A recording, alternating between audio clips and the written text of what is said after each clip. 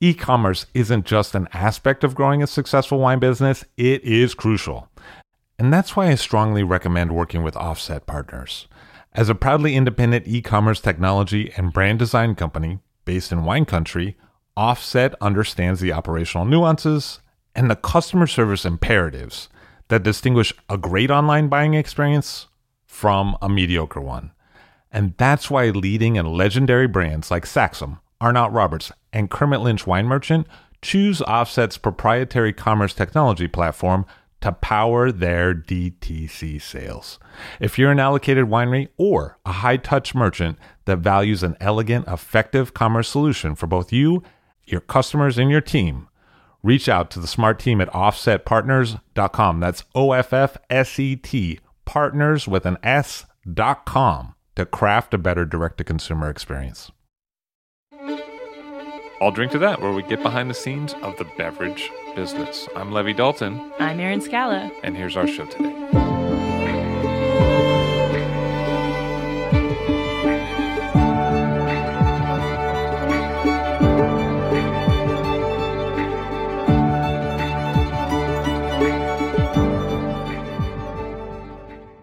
Summer Wolf of Indie Wineries on the show today. Hello, how are you? I'm great, Levi. How are you? Nice to see you. Thank you. You too. So you lived a lot in New York when you were a kid?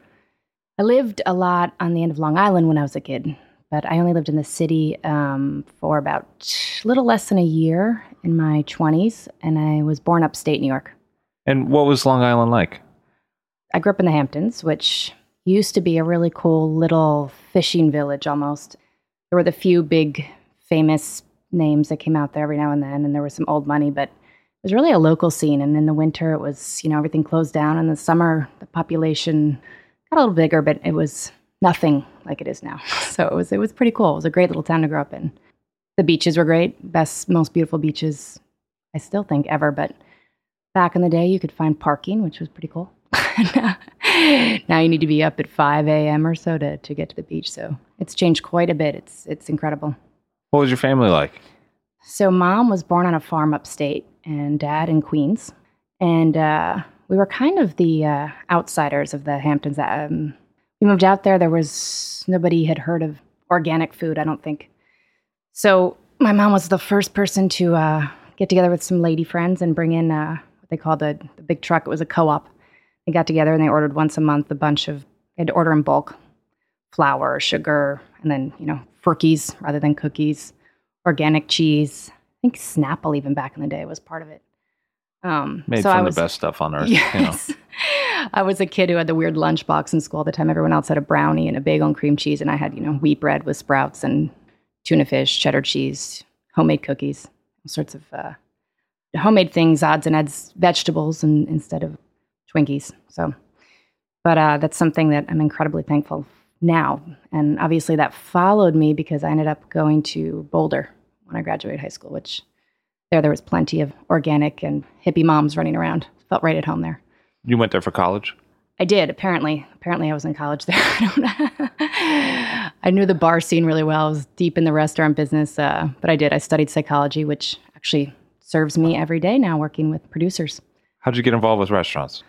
I started working in restaurants when I was 13. I think I lied about my age. I think I said I was 14 because it was a little Italian restaurant in East Hampton called Il Monastero, which is not there anymore. And it was owned by an Italian. So obviously, I don't think he looked at any sort of documents or anything. So I started bussing tables there in the summers and loved it. Just jumped right in there. Loved food. I loved everything about it. And I think, again, I started waiting tables at 17 rather than 18. You're supposed to be 18 to serve liquor. And took that with me to college. I got into the food and wine scene out there. Well, I guess food scene out there. The Dave Query restaurants. I started Zolo and Jack's. Who's Boulder. Dave Query? He's a restaurateur in Boulder that started with like a taco stand, I think. And then his first restaurant was Southwestern. And now he's got kind of the market cornered there in Boulder and Denver. It was a great group to work for. I learned a ton. I was able to work in the kitchen and did kind of front of the house, back of the house, everything there is to do in the restaurant, and just loved it. He was great. He gave a lot of opportunities to his employees, which was cool.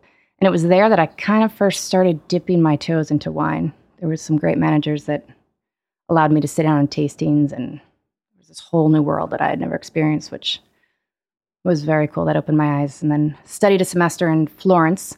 Once again, went there to study, so to speak, but got more eating and drinking done. And that just kept evolving with the love and passion of wine there. And that was the 90s, or? That was, 1998.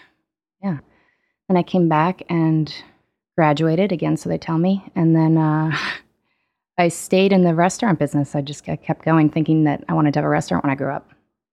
And so that took me to Charleston, South Carolina, for a couple of years, where I managed a few restaurants down there.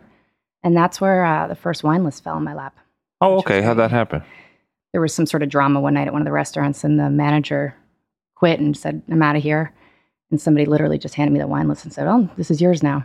And that, to me, was like, the best thing that ever happened. So that's where it really started. And there was a wine rep that came in and tasted with him one day, and he said, "You know, a really nice palate. You got a great palate, Summer." And I believed him. He could have been full of, But I decided to come back up to New York City and kind of follow that career and focus more in on wine, and maybe not own a restaurant when I grew up and do the wine thing. And that's where I met Paolo Villela, who was running the show at Bluefin in Times Square, the Be Our Guest restaurants. He gave me a great opportunity of an assistant som there, and I took some classes, and that was kind of the end of that. What were you selling? A lot of wines I didn't know a lot about. They have an incredibly, I don't know if they do anymore, they've an expansive wine list, a lot of verticals, Napa verticals. At the time, Paolo was doing a special on Washington wines, which were just coming onto the scene, which was like around 2002, 2003. And believe it or not, we were selling also another wine called Le Duetere, which is one of our wines now. And I'll never forget that, because he was telling me all about them. There's this small little estate in Friuli and this great couple and organic and all these words and terms I hadn't heard before. And it's interesting, when I met Le Duetere 8 years later, I recognized that label immediately. It was pretty cool. But yeah, mostly Napa cabs there, I'd say, with mostly domestics. There was mostly New World and domestics. That was kind of the style back then. Yeah, it was. It was. I don't know what's going on there anymore, but at the time it was a pretty hot spot, and the more expensive the bottle, the more exciting it was for the consumer. So some back vintage cab was where everyone was going. Now, it was a great learning experience because, again, the wine list was pages and pages, and I was thrown to the wolves, so to speak. So I had to learn quick. It was great. Doing inventory is probably the best way you can learn about wines, staring at the labels, trying to figure out on French labels what the hell they're talking about, and what the AOC is, where the vintage is, where the producer is, what the estate name is. All of that's obvious to us now. At the time, was all Arabic to me then. What was your next move? I took a gig as a wine director on Long Island for a group of restaurants out there. And it was a steakhouse called Tellers. And they have since opened a couple more restaurants, Prime. But at the time, it was Tellers, H2O, were the two restaurants I was doing the wine list for. It was an Old Bank, beautiful restaurant, still there. And again, a lot of Napa cabs. But there I got to really start exploring more into Italian wines, which obviously was my love since my stint in Florence. And there, because I was running the show, I was really able to spend a lot of time with the reps. It was they gave me free reign on the wine list. Immediately took off White Zinfandel and Santa Margarita, and had the biggest Gruner Veltliner section in any steakhouse, I think, on Long Island, because I just fell in love with just some of these weird varietals, and that are not weird anymore, but at the time I had never had experience with. Got to become friends and meet some really cool reps. And once in a while, every now and then, they'd bring me a producer, which I think happens a lot more now, but back then there wasn't. I think I got 2 or 3 producer visits my entire stint. Because you're in Long Island. Because I'm in Long Island, yeah, in Islip, which there's an airport, right? So they brought me. I fell in love with an estate called Felsina, and I was just selling a ton of it and ordering a ton of it. And I think they took pity on me, and they brought me I think it wasn't the owner, it was a woman named Chiara that worked for the estate. And so she came to visit and say thank you and, taste me the new vintages. And that's when I just, out of nowhere, asked her if I could come do a harvest. I was dying. I was trying desperately to figure out a way to get back to Italy. And we emailed back and forth a little. I think it took about 6 months, and somehow she said yes. So what was that like? That was brilliant, because I asked the restaurant if I could go for harvest, of course. And they said, yeah. And I said, I'm going to, come back with all sorts of knowledge and experience I'm going to share with the staff and the clients, and the wine program is going to be so much better, and so on and so forth. I went, in September, and just fell in love with the estate, with the people. I think they were really excited to have me, and about a month into it, they asked me if I wanted a full-time job, and that was that. Called work and said I wasn't coming back. So I ended up staying there for a year, and that was great because it was my first experience at a winery. And growing up in East Hampton, the wine scene out there on Long Island wasn't really happening yet. And although I was born upstate, same thing. There were some wineries, but nothing that I was in touch with. And so it was great. I got to see the other side of it for the first time. And at Felstein at the time, I was thinking I was at this very small family-owned estate, which in retrospect, obviously, they had an enologist and a export manager, and then they had a cellar master, and then they had an agronomist and manager, and then so there was all these different roles, and I just kind of assumed that was the case in all wineries and most wineries. I didn't have enough experience to know that was not actually a small winery. That was a pretty medium to large sized estate.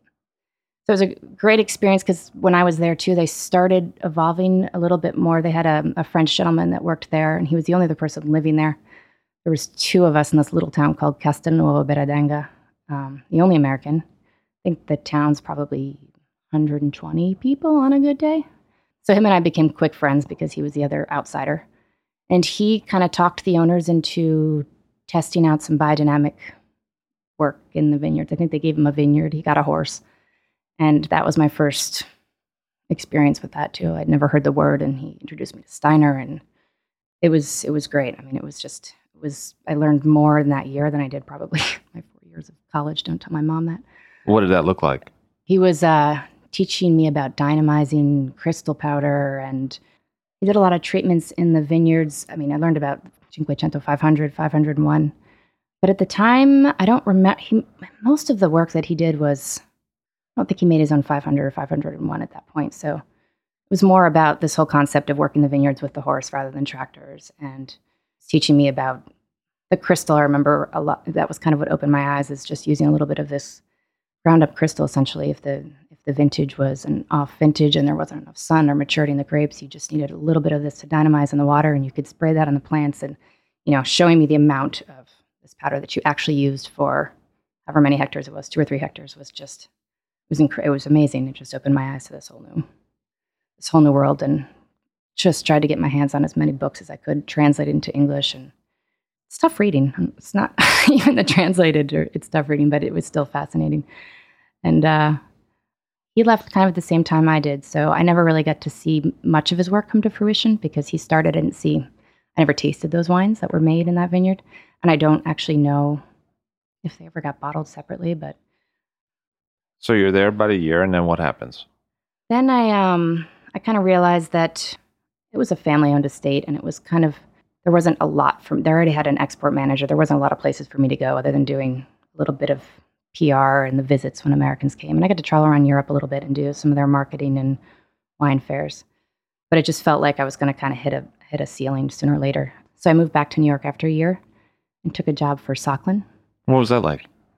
That was crazy. It was a totally flip-flop experience. I went from being outside every day in the hills of Tuscany to working in a cubicle, which I thought I'd hate, but it was great. I loved that job. I was selling wines that I had never tasted. We're talking about high point wines, first growth Bordeaux, DRCs, important Burgundies, all sorts of wines that, I had a couple of on the list that I worked with, but we were selling to, Wall Street essentially. And it was all via internet. So it was really interesting that, I got to create relationships with these buyers that some of them I'm still friends with, and I've since become friends completely outside of the email world. We actually see each other face to face. But for the 2 years I worked there, I had these relationships with these buyers. It became great friends, and selling them based on price and points. But that was it was a great learning experience because it was a whole world of wines that I had not met yet, and that's kind of what I think though drove me back to Italy. Oh, how so? I found myself in a cubicle in the middle of Long Island one beautiful summer day in a building that didn't have any windows, and kind of thought, the hell am I doing? A couple of years ago, I was running around Tuscany. So I called a girlfriend of mine and I just said, I'm out of here. I can't do this. And I miss that kind of hands-on thing.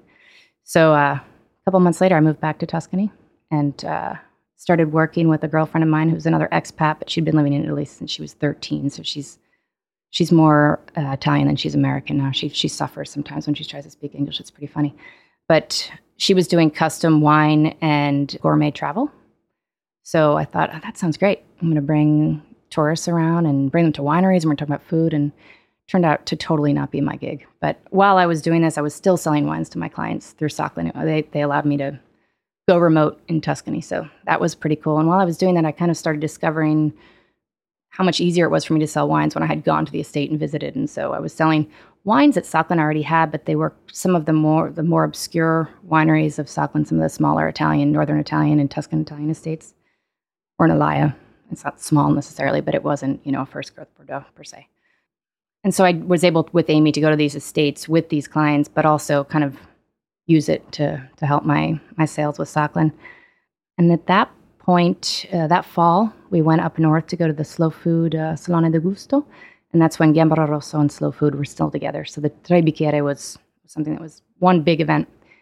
And we stayed in an agroturismo of a friend of hers that she had met a couple Vinitalis earlier, who was a tiny producer that she kept telling me about, named Fabrizio Iuli. And so we went up to stay in this agroturismo and go to this wine fair. And it was my second time in Piedmont. And totally bewitched by that place. It was just gorgeous. In the Monferrato. Yeah, it was, this time we were in Monferrato. The first time I went to Piedmont, it was in Barbaresco. But when we landed, the first time I went was in the fall, it was in November, and it was just, that foggy, perfect, colorful season. And it just seems like this crazy, mysterious place that's got stuck in time. That's when I was working at Felsina. This time we landed in Monferrato, but again, it was fall. And so that's its season there. I mean, that's Piedmont season.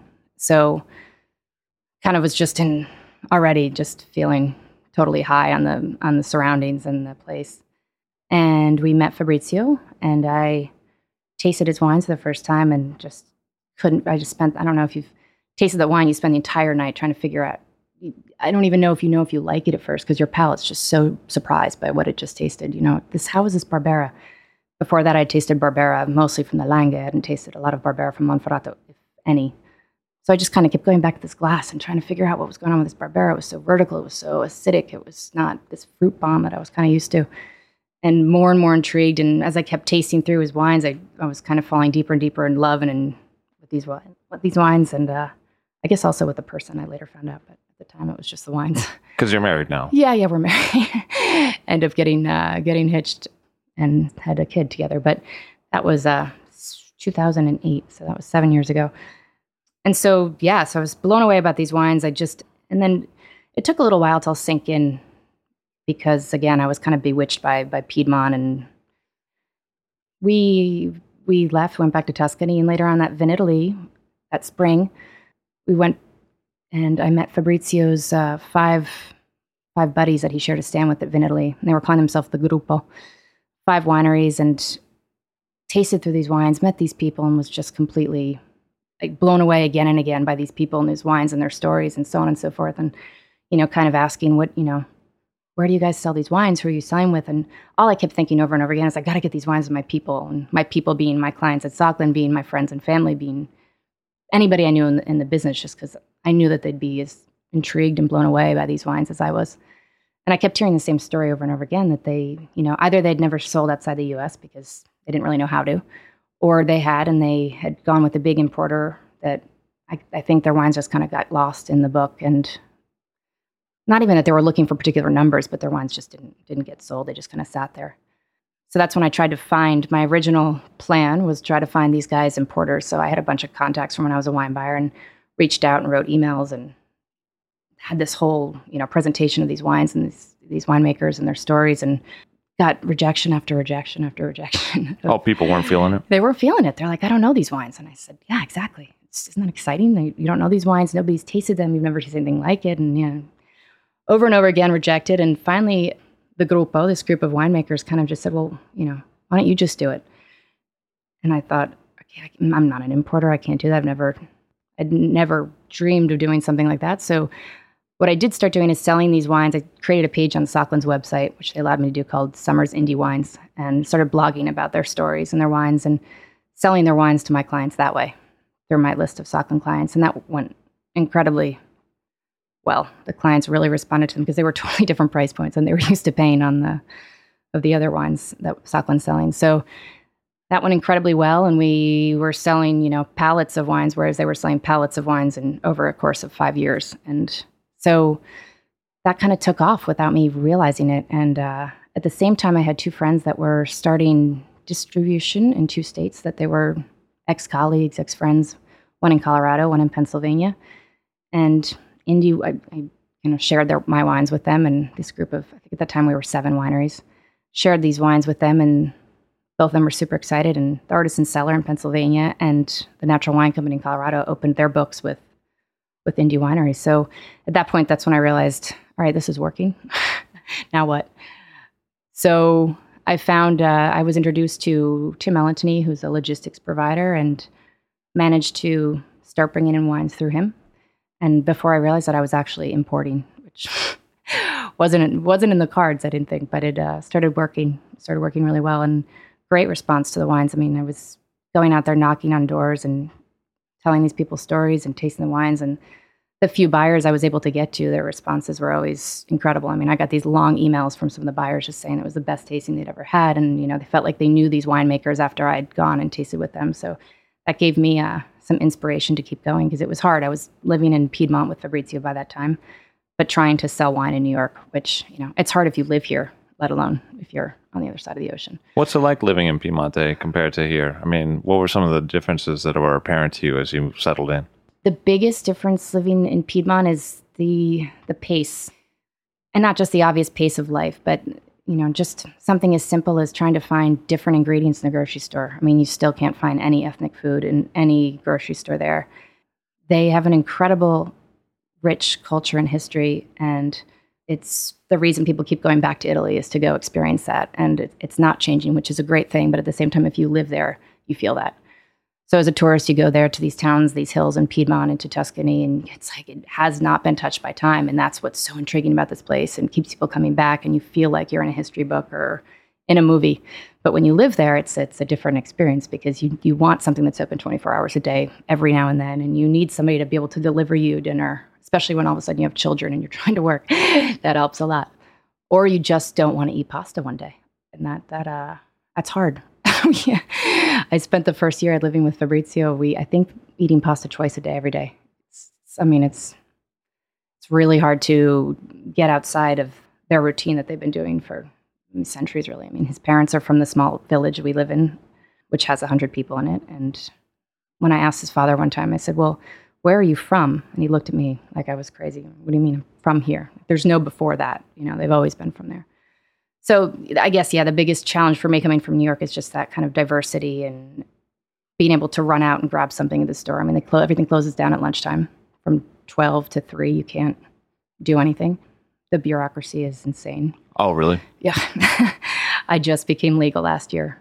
Before that, I was having to come back and forth every 3 months. But just getting something like a visa is, they change the rules every day. You go to the office, they tell you to, and they say, rules changed last night. So everything you brought to the office there, no joke, they tell you, I just got an email and now you need this paper. I mean, it's taken me a year to collect all the documents that I've needed to get the visa, and it's ridiculous. It's kind of like a third world country in that sense. And the Italians are the first ones to kind of say it's a third world country in many ways. In that sense, it's just. But there's the beautiful side of it, which is, like I said, I mean, just they hug so closely their culture and their cuisine, and they're so proud. And they're also, Italians are just, they're so friendly, and they're so happy to have anybody come visit them. And they mean it. When they tell you to come visit, they mean it. As Americans, we tend to be somewhat flaky and, come see me anytime. And I don't know if we really mean it all the time. But there, when they say that, they do mean it. And they do expect you to just show up without calling, which people still do. They don't call or text. They just show right up at your house, which is hard for a New Yorker as well. The village you live in, is it all winemakers in the village? I mean, is it the surrounding domains, or how does it work? It's funny. Fabrizio is the only winemaker in the village. And Monferrato, up until the 60s, was an incredibly prolific winemaking area. I mean, it was a royal wine. The king was in Torino. And all of the hillsides that are now covered in forest were one-time terrace vineyards. And you can see in the wintertime when it snows, you can still see all the terraces. But they had 3 consecutive years of hail in the 60s. And at the time, it was all about quantity, and they were making their living off of that. And after losing 3 vintages in a row, they just couldn't do it anymore. And at the same time, Fiat was opening up in Torino. So there was this mass exodus of the countryside, really. And everybody moved to Torino, and vineyards were abandoned. And so it's really sad in a way, but also Fabrizio is very lucky because the vineyard that kind of inspired him to start making wine with a label on it and exporting and selling it outside the family restaurant is because they had a family restaurant. So when everyone else abandoned their vineyard, Grandpa kept his because they needed the wine for the restaurant. So we have a vineyard from 1930 that we're still making wine from, which is really rare in the area. I mean, they exist, but there's not a lot because, again, most of them were abandoned. So yeah, in the village, we're 100 people. Fabrizio's the only winemaker. There's probably 4 or 5 other families that have tiny little patches of vineyards that make family wine. But I was just telling somebody yesterday that it's crazy, though. Fabrizio's a winemaker. He's in the village. He'd sell anybody in the village wine, bulk in a bottle, however they want, but people still go down to the grocery store and buy the big jugged wine from the valley, the cavit, that kind of. So it's hard to get people to think outside of what they're used to, and wine should cost €3. So before Fabrizio, no one was labeling and bottling the wine. It was being sold at the restaurant. Yeah, I think they had a label on it, but it was one of those labels you can kind of pick out from a book. So it had the family's name on it and some kind of generic design. There's 1 bottle left that we have in the living room. So they were bottling it and labeling it, so to speak, with a different label, but yeah, just for the restaurant. And the thing that kind of caught Fabrizio's attention is when as he grew up working in the restaurant. I think he started helping Mom when he was probably as soon as he could walk. And then he started, in his 20s, he started bringing in some other wines to the wine list. The restaurant got pretty well known, and it was Slow Food awarded, and his mom did everything for 50 years, from grow the vegetables and go out and pick the greens that day for the salads. So Fabrizio started bringing in, having kind of a wine list that wasn't just their wine. But he realized regardless, people would come in, they'd order his wine, and it was always the bottle that was finished at the end of the night. So he'd look at the table, and they'd had ordered other wines, but it was that wine from that vineyard was always empty, and it was always the first one to go. And he kind of, at that point, realized there was something special about that vineyard and decided that he was going to be a winemaker when he grew up, which I guess he grew up when he was around 30, because that's when he started planting new vineyards and renting some other vineyards that there were in the town and bringing those back to life. And he started, his first label was actually Rossore, which is now his middle-aged Barbera, but at the time that was the one that he put the old vines into. What's the range of production today? In a good year, in our estate fruit, we can make 45,000 bottles.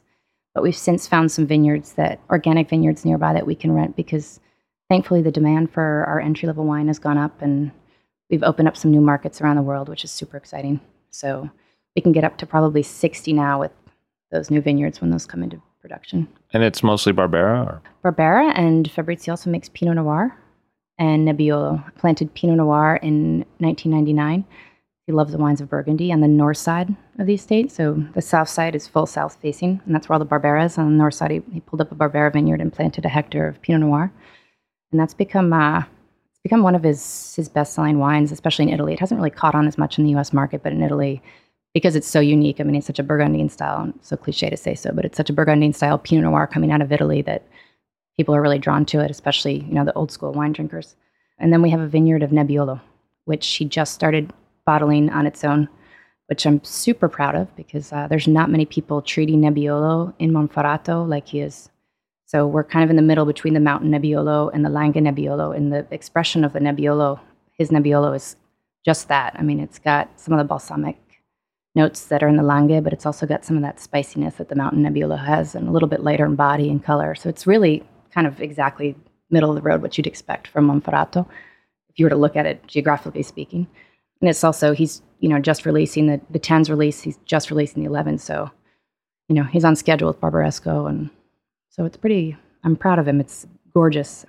It's not to be compared to Barbaresco or Barolo or Mountain Nebbiolo. It's its own animal, but he did a really great job. The vineyard was planted in 2001, so it's just starting to kind of grow up and become, say, important enough to be bottled on its own, because before that he was blending it with Barbera and give it a little more structure. And then the Barberas that he makes as just straight Barbera, is that designed to age or is that designed to be something to drink right away? For Fabrizio, the difference all really lies in the age of the vineyards. So all of them, I mean, I've tasted Umberta that's 5 years old, 10 years old, and it's still gorgeous. But he makes 3 Barberas, 100% Barbera. And the entry-level one is the youngest vineyards. Then the middle Barbera is the middle-aged 30 to 40-year-old vineyards. And then he has, of course, the old vineyard, Grandpa's Vineyard. And that Barbera is absolutely meant to age. In fact, for me, it's only meant to be drank when it's aged. In 2004, he did a separate bottling that had a really high level of fixed acidity that he just released last year after 10 years in Magnum only. And it's still young. It's still a baby. So that's really exciting. But yeah, the 2010 is just starting to open up now, I think, is that old vine Barbera. But the 6 is what I'd drink. So, and we're lucky. We have a really white soil where we are. And so our Barberas are very vertical, if you will. They're very acidic and they need time. And he doesn't have a fixed formula in the cellar. Every vintage is different. Every vintage ages differently. His entry-level Barbera he's releasing it a year after everybody else is, more or less. And again, that depends on the vintage. But is that white soil typical to the Monferrato? There it's really, I mean, it is typical, but where we are, he always says that there's this kind of stripe. It doesn't really translate in English as well as it does in Italian, but there's this kind of stripe of white soil right where that runs through our hill. That is even more rich in limestone, and so we have an even more acidic Barbera than a lot of the other parts of Monferrato. And is there a kind of style to Monferrato Barbera in general compared to Alba or Asti? I wish I could say yes. And when you asked if there were other winemakers in the village, unfortunately they're not, because we would welcome more winemakers to come to Monferrato and help put Monferrato kind of back on the map and explore its potential again, which once upon a time was there. So there's certainly a lot of Monferrato wines out there, and you can find them easier now. But I don't think we're at the point where we can even really do a great study on that, because it did fall off the map for so many years. That it's starting to come back, and I think I've done tastings before that's Asti, Alba, and Monferrato, and what I just said, I do find that for me, the Monferrato Barbera tends to be a lot more vertical and a little less approachable than the Alba or the Asti Barbera. It's a little bit more austere.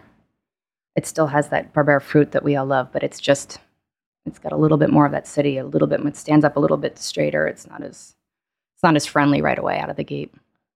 And who were the friends that Fabrizio was hanging out with that you originally met? Who was the people in the group? People. The gruppo. So Natalino Crognoletti from San Lorenzo and Silvana Forte from Le Due Terre. And there was Primoz Lavrencic at the time he was with his family, which was a label called Suter. He's since then done his own label, which is called Buria, like the wind. And who am I forgetting? Martin Arndorfer and Anna Arndorfer from Austria. So not all Italian. No. The Arndorfers were kind of like the black sheep of the group. But the kind of concept was they all had similar philosophy. They had all been burned by the same distributor in Italy that went out of business, so they kind of stuck together after that. Arndorfer ended up doing an internship with Fabrizio one year, and they just hit it off great. And Martin, the next year, he was supposed to do an internship with somebody else, and he showed up to that estate the next year and was just making copies, literally sending faxes and making copies. And Fabrizio had him, getting his hands dirty in the vineyard and in the cellar. So he called Fabrizio and just, said, "Please, can I come back?" And so they started a lifelong friendship there. And so Fabrizio brought him into the group. Martin and Anna both come from winemaking families. So they're incredibly talented, and their wines were also just gorgeous right out of the gate. But they were by far the youngest of the group. And then there was the Bocchinos, Barolo producers. Later on, I had met Pacina in Tuscany and introduced them to the Gruppo. So she kind of joined the stand one year, and as did Nicoletta Bocca from San Fariolo. So the Gruppo expanded to about 7 producers, and then everyone started kind of doing their own thing. But they're all still really good friends, and we work with most of them still. So it was sweet. And they were the ones really that launched Indy. So that's the early template for the book. Yeah, I thought I had 7 producers, and they were like, "Well, you should just stop with us, and and that'll be good." And I thought, okay, but, maybe we'll get to like 20, 25, and it just kind of kept building slowly and slowly. It was great. I never went looking for a wine. I never thought I need Pinot Grigio, I need Amarone, I need it. Just when I met a winemaker or tasted a wine that I fell in love with, and they became part of the family. So, and it's still that way. It's I like things happening organically, kind of and naturally, and letting kind of fate decide which direction that's going to go. And it's always fine when you look too hard for something, you don't find it. San Lorenzo, that winery's in the Marche. He's in La Marca, yeah. He's my number one selling estate. He's brilliant. He makes 5 Verdicchios. 5. He makes a slew of red wines as well, but for me, his Verdicchios obviously is where it's at. He makes 5 different Verdicchios, none aged in wood. All are aged in concrete, and the difference is the picking time and the time it's spent on the lees. So you literally taste through these 5 Verdicchios, and you feel like you're tasting 5 completely different wines. It's a really interesting lesson. It's, for me, one of the most undervalued and underappreciated grapes in Italy, and maybe in the old wine world as well. I mean, I think you've tasted his 1998 Il San Lorenzo Verdicchio. That's 97 too. good for you, yeah. It's a wine I like. Yeah, they're mind-blowing. I remember when I tasted that was another wine that I just kept going back to over and over again. I just couldn't figure it out. And yeah, he's the 2002 is just about to be released. Oh, so. Cool. He doesn't release nor he doesn't make it every year. So the 2001 was the last vintage we had. And then 2002 is going to be coming in this fall. Where is he located in the Marche exactly? Is he? He's about an hour from the sea. He's really near Conero. He's in Montecarotto, in a little village. He's not the only winemaker in his little village. There's other winemakers there, but he's kind of the guy. He's the main guy. And he's been farming organically and biodynamically since he started in the 90s as well, since he took over from Dad. And a lot of his neighbors have since seen his vineyards and what they're doing in stressful vintages, whether it be hail or too much rain. I mean, this year he lost 4 acres due to landslides. Last year he got rained on, but he manages to, bring in a different quality than his neighbors do. And he's since kind of converted slowly his neighbors to farming differently. And I don't know that they're certified yet, but they're asking Adelino for advice. They're asking him for help. They're seeing that what his vineyards, how they're reacting to this stress is completely different than their own. And so he's been a really important person for the region. And he's somebody, if you go to the Marche, everybody knows. And he's got some sparkling projects happening right now in the cellar. I'm excited to see what's gonna go on there. But he's another producer. He's one of many of my producers where I don't even necessarily think about tasting the wine when it's released before bringing it in. His quality is so right on. I mean, there's the vintage variants that we love. That's what we love about these small producers, right? But I've never had a vintage of his where I've been even slightly in any way worried or thinking that the market was going to not have the same response to it as they did the year before. It's vintage after vintage. It's incredible quality. He manages to get out there and bring in this fruit that's beautiful. So he also makes an Il San Lorenzo red. What's the basis of that? He found this vine growing in the forest next to one of his vineyards, and he grafted it, and he brought it in also to try to figure out what it was. And the closest relative, or he tells the story, the closest relative they can find to it is Syrah, but it's not Syrah. So they don't have a name for it yet, and it's Il San Lorenzo Rosso. It's a IGT, and I think you tasted that wine as well. I mean, it just creates this incredibly spicy, wild wine that I think wild's probably the best descriptor I can think of for that wine. It's not Syrah. I don't find it as heavy as a Syrah would be, especially from that region. But the first time I even knew about it was just a couple years ago. He's got all these kind of hidden projects in his cellar that he always comes out with something new that you didn't know was going on. He's the mad scientist. So as you expanded the book, how far did it expand, and what kind of cues were you thinking about as the book got bigger? When I started Indie, I didn't have a business plan. I don't think I've ever had a business plan. It all just really happened serendipitous, happenstance. I don't know, organically, naturally.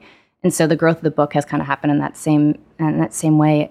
You meet people like Jay and Christine. They fill many roles now with Indie, but they're our distributors in Arizona. They own I think it's the only natural wine restaurant certainly in Tempe, in Phoenix area. It's beautiful wine list, incredible restaurant, and they're 2 of the hardest working people I know. She's Croatian. She grew up in Canada. And so they have a summer house in Croatia, and they go every year to Croatia. And when they contacted me, I'm actually looking for San Feriolo wines. And so we started working together, and they've become a great client and great friends, moreover. And then they started talking to me about Slovenian and Croatian wines. And I went a couple summers ago to vacation in Croatia, and they brought a bunch of samples over, and we just started kind of tasting through. And I was blown away by things that they had sourced. And so, all of a sudden we had a Slovenian and Croatian portfolio that they're managing and, sourcing these great wines, and we taste together and then decide which ones work and which ones don't. And so it's grown into that region of the world, which is really exciting. And we had a success that we were not expecting at all.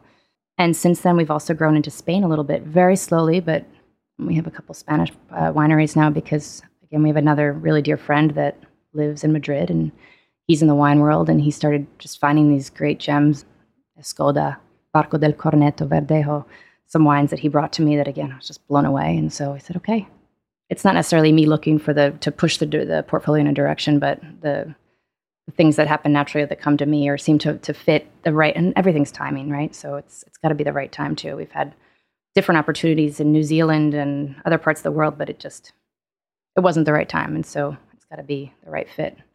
And also, anything that grows too fast is not good. You got to be aware of, whether it be in the ground or a business or relationship. It's slow is better in all aspects, I think. And you had a friendship with a British wine importer. Yeah, Cave de Perrin. So Eric Naroux is the founder and owner of Cave in England. He's actually French by birth, and he was a professional rugby player. Got a very interesting, colorful past, and wonderful person, great man. And he met his wife, Anna, I believe at Ornellaia. She was the enologist there, and what is now his wife, and she's Australian. And they fell in love with Etna on vacation one year, and they've since...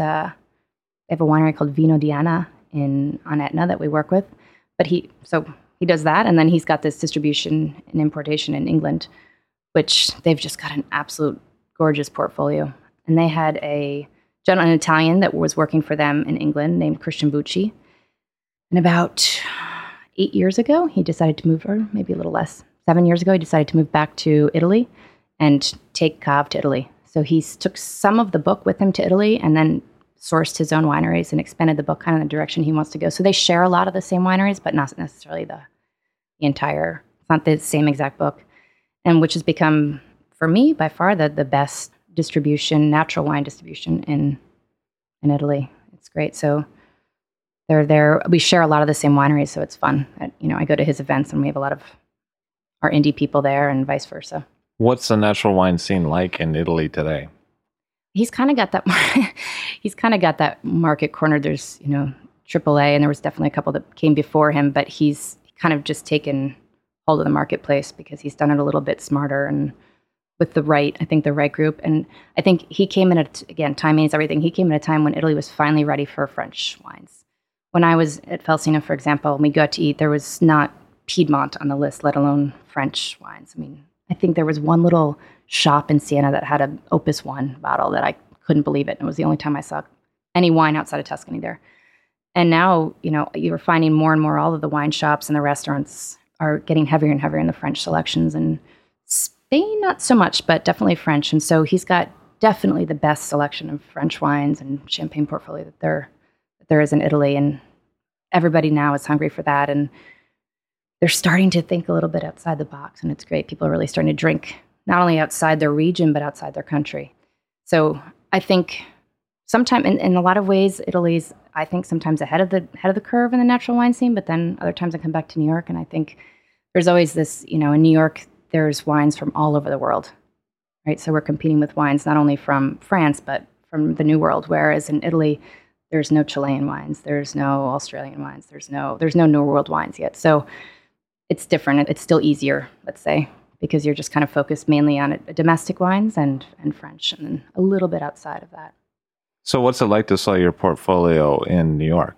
It was really hard at first. It was really hard because 2009, 2010, when we were just getting started, I think the turnover's pretty high here in New York in terms of wine buyers and somms. And I did the same thing when I was a wine buyer. If I didn't recognize any labels in a portfolio, it was hard for me to even know where to start. And so that was really the biggest challenge. We didn't have a ringer winery. We didn't start with, we have this one big name that's going to get us in the door because everybody knows that blah, blah, blah winery. No, we started the hard way from scratch with, I think Le Duetere was our biggest name. And still there was a small handful of old school Italian Psalms that remembered Le Due Terre from when she was with her older importer. But it was really hard in the beginning, but slowly but surely it's gotten easier. And the greatest thing happened to me this spring, kind of the most exciting thing that since I've started Indie, I think. I walked into, we have a great Italian rep now named Rosanna, and I walked into a shop in Brooklyn with her, and she said, "Oh, the shop just opened. We got to go in here. I've been talking to them." And she had her bag of wines, and we had Umberto, which is Fabrizio's entry-level Barbera in there, and the owner happened to be in there, which was great. And we walked in, and she said, "Hi, I'm Rosanna. This is Summer. She's the owner of Indie, blah, blah." And she kept going. And he said, "Well, excuse me." And she said, "Indie." And she threw out her card, and he said, "I've never heard of you guys." Fine, great. So she started pulling out wines, and he saw Yuli, and he pointed to Yuli, and he said, "Oh, you guys have Yuli." Which I thought, how awesome is that? Because he has no clue who Indie is, but he knows Yuli, and Yuli was introduced for the first time in New York with Indie. So I was so proud of that, Yuli had brand recognition in the marketplace by this new little shop. So it means that we're doing something right, I guess. And what do you foresee as the next moves? At this point, we have about 10 states that we sell in, 10 to 12 states other than New York. And I think that I'm really happy with that. I don't really want to expand too much because our winemakers only make a certain amount of wines. There's not enough to go around for the entire country. So that's kind of a relief in one hand and exciting because I can just kind of expand and work on the markets we have. In terms of New York, it's really about finding the right team of people to sell the wines and represent the wines. And I think we finally found that, which is great too.